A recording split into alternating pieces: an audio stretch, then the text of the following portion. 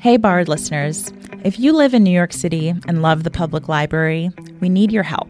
This past fall, our public libraries sustained deep mid-year cuts that forced an end of 7-day service and reduction of our materials and programs.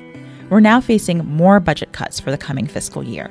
Libraries across the city stand to lose $58.3 million in funding.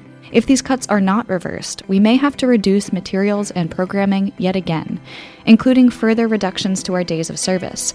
As many as half of all New York City libraries would be open only 5 days a week. The good news is you can help. Send a letter to city leaders telling them that you support the library. It's easy, it only takes 30 seconds, and you can do it now. If you live in Brooklyn, go to bklynlibrary.org/standup, all one word, to fill out the form.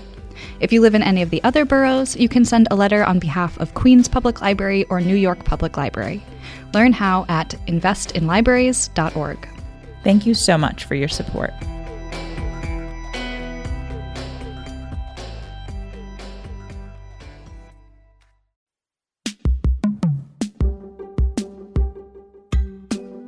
Welcome back to Borrowed, stories that start at the library. I'm Krista Corbett-Kavoris. We have been away from your podcast feed for a couple of months, and there have been some changes. Felice Bell, our wonderful co-host in season 1, took another incredible job and left the library, so we are sad to see her go, and we miss her.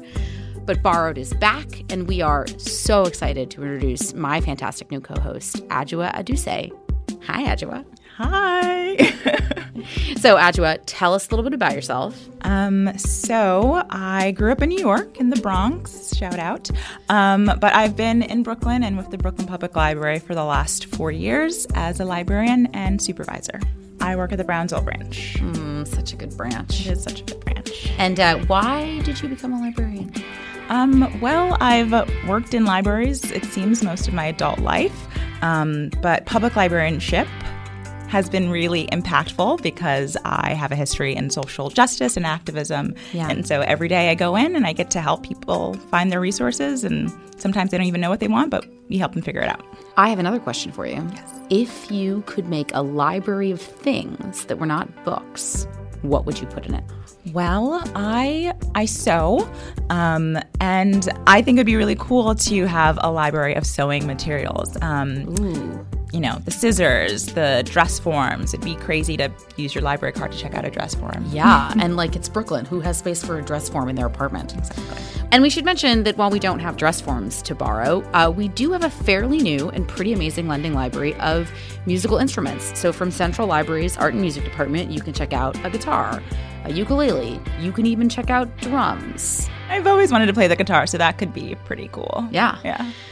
So, Adjoa, I asked about your Library of Things idea because to start our new season of Borrowed, we decided to have a little bit of fun. We called around to some library systems across the country and around the world to hear about the strange and wonderful things they have on loan. The number one circulating item in the Berkeley Public Library system is a string trimmer or weed whacker. Dan Baring-Helly is the supervising librarian at the Taria Pittman Hall South Branch in Berkeley, California. That branch is home to one of the nation's oldest continually running tool libraries. It's in its 40th year. We have some larger tools like table saws and cement mixers, and we've just started collecting smartphone and tablet repair kits, as well as bike tools. You might be surprised that you can check out a book and a hammer from the same place. But Dan says that having tools at the library makes a lot of sense. Libraries are all about getting people the tools they need to get things done. Somebody did a demographic survey of us and found that we most accurately reflect the entire spectrum of Berkeley. That last voice is Adam Broner. He's been working at the Tool Library for the past 28 years. Apparently, the courage to try something new it is outside of any other demographic. And if you're in the Canadian province of New Brunswick and you want to try something new, you might want to visit the Fredericton Public Library. My name's Julia Stewart. I'm the library director at the Fredericton Public Library in Fredericton, New Brunswick. So our weather here in New Brunswick is very similar to Maine. So we have long, cold winters with lots of snow, and getting out and embracing that cold is just really part of the culture, the fabric here for sure. So snowshoes were sort of a no-brainer. The library has 37 pairs of snowshoes you can borrow. And you can run on them. I mean, we get a ton of snow, right? So it makes walking in the woods much more enjoyable than trying to slug through it with your boots on. And if you're looking for another winter activity, but one that doesn't require snow at all, maybe stop by the Bolivar County Library in Cleveland, Mississippi, to talk to Emily Bell, the library's director. I've never heard of another library that offers the Santa suits. And honestly, because this is the first library that I worked at, it never dawned on me that it was a unique collection. That's right. You can get a Santa suit from your local public library in Cleveland, Mississippi.